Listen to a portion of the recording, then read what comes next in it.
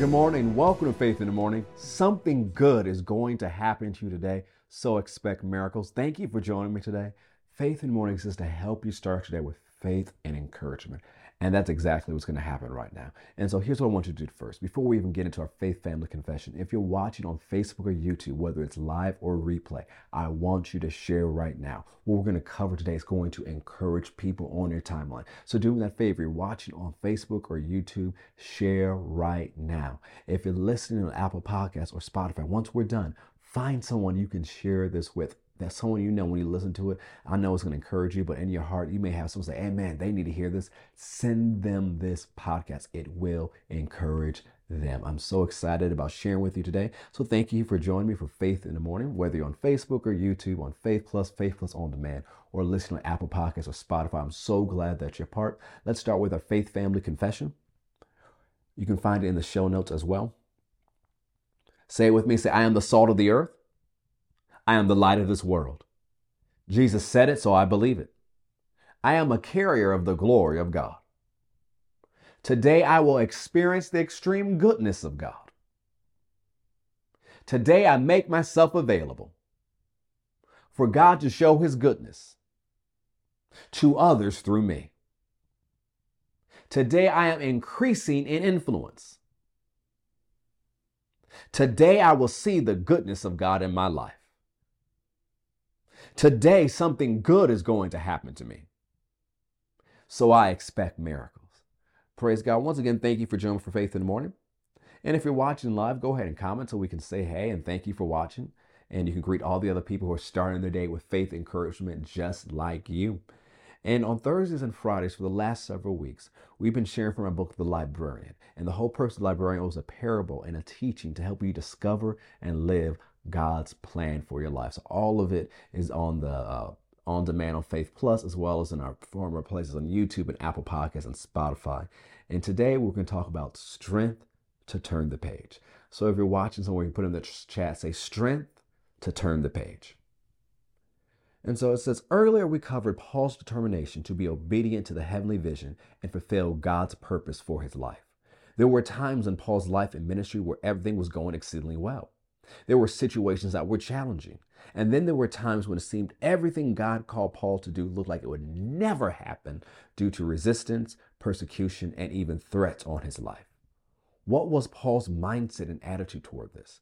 Philippians chapter 4, 12 and 13, the Amplified says this: I know how to get along and live humbly in difficult times.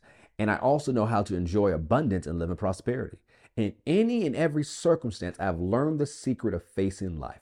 Whether well-fed or going hungry, whether having an abundance or being in need, I can do all things, which he has called me to do through him who strengthens and empowers me to fulfill his purpose. I am self-sufficient in Christ's sufficiency. I am ready for anything and equal to anything through him who infuses me with inner strength and confident peace. Acts 26 verse 2 says, I think myself happy, King Agrippa, because I shall answer for myself this day before you touching all the things whereof I am accused of the Jews. As we see in Philippians, the Apostle Paul learned the secret of facing life no matter what each day brought. This secret of facing life is what created Paul's mindset and attitude concerning times where everything was going well, challenging times, resistance, persecution, and days where it looked like he might not see the next day.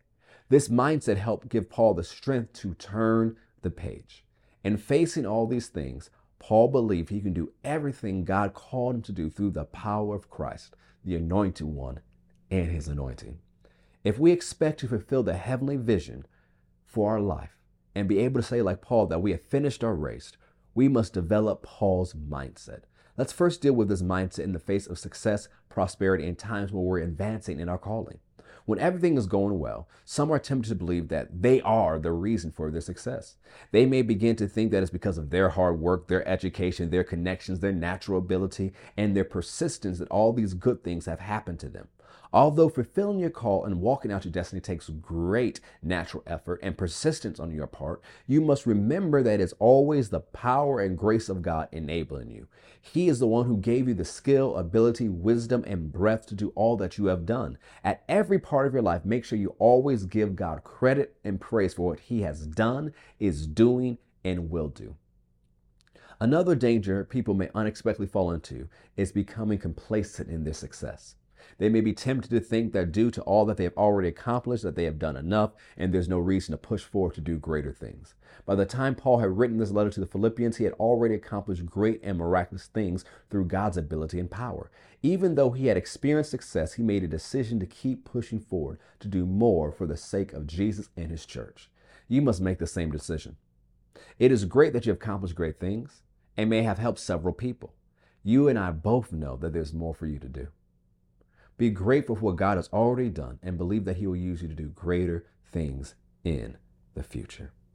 Let's begin to close here by going to Mark chapter 1, verse 28. And immediately his fame spread abroad throughout all the region and round about Galilee. And forthwith, when they were come out of the synagogue, they entered into the house of Simon and Andrew with James and John. But Simon's wife mother lay sick of a fever, and anon they tell him of her. And he came and took her by the hand and lifted her up. And immediately the fever left her, and she ministered unto them. And at evening, when the sun did set, they brought unto him all that were diseased, and them that were possessed with devils. And all the city was gathered together at the door. And he healed many that were sick of divers diseases, and cast out many devils, and suffered not the devils to speak, because they knew him. And in the morning, rising up a great while before day, he went out and departed into a solitary place, and there prayed. And Simon and they that went with him followed after him. And when they had found him, they said unto him, All men seek for you. And he said unto them, Let us go into the next towns, that I may preach there also, for therefore came I forth. Notice what happened in the town of Capernaum. Jesus cast out a devil, and his fame spread throughout the whole region. The entire city found out where he was staying and came and brought the sick and the possessed to him. Jesus healed them and cast out the devils. In our natural thinking, we will want to stay where we are seeing such great success and results. The whole city is literally on his doorstep. Yet early in the morning, Jesus went to pray and get instructions from his Father about his next step. Peter asked the question we're all thinking, why did you leave? Everyone is looking for you. Jesus responds with the answer of purpose. We have to keep going. The reason I am here is to preach in the next towns as well.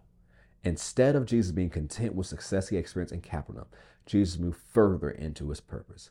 Let's learn from the examples of Jesus and Paul, and always, no matter what, move forward into our God-given destiny. What if it seems you are stuck in place due to the massive amounts of resistance? Well, we'll cover that tomorrow on Faith in the Morning. Have a great day and know that something good is going to happen to you. So expect miracles. God bless.